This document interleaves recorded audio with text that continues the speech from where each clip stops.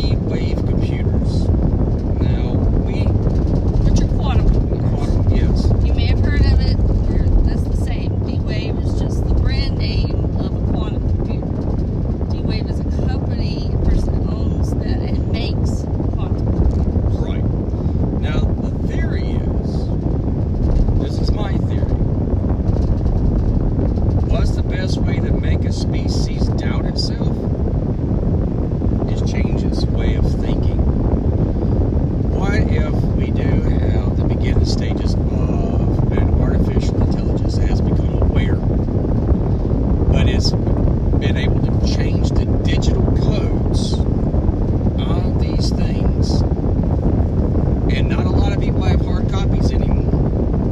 There's not a lot of people that have books. I'm still a paper book, you know. I know that EGOT and the Ghostbusters said print was dead, and that was in 1984. I'm still a print guy. I have to have my stuff. Matter of fact, I got a freaking CD. Car doesn't even play CDs anymore yet, you know. But I got a CD because I wanted to have the actual hard copy of it in my hand. That's how old school I really am when it comes to this stuff, because I believe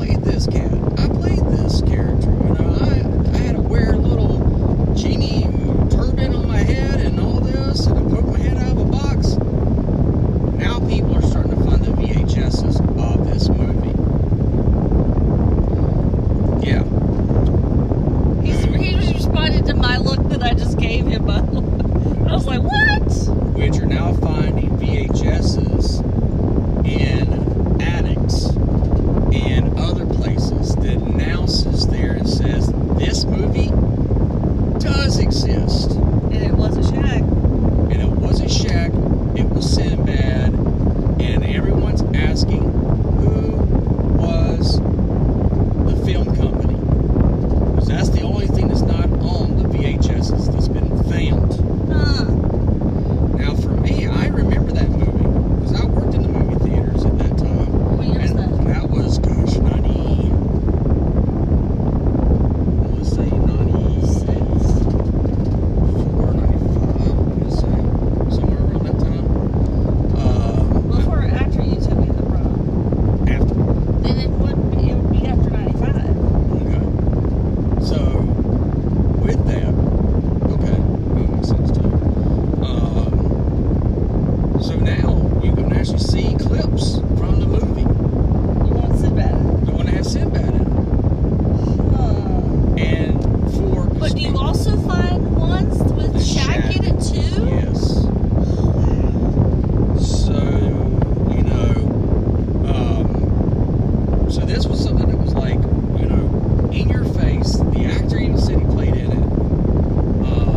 Didn't follow the script that Hollywood was giving him to say, you know, deniability, blah, blah, blah. No, I was actually, you know, adamant. And now people are starting to find the VHSs of this movie, and they're putting clips up, and they're taking pictures of it, and they're putting it up with him in it. And it's become this thing going, wait a second, I believe in myself enough to know that I'm not insane. I remember seeing this movie. It existed.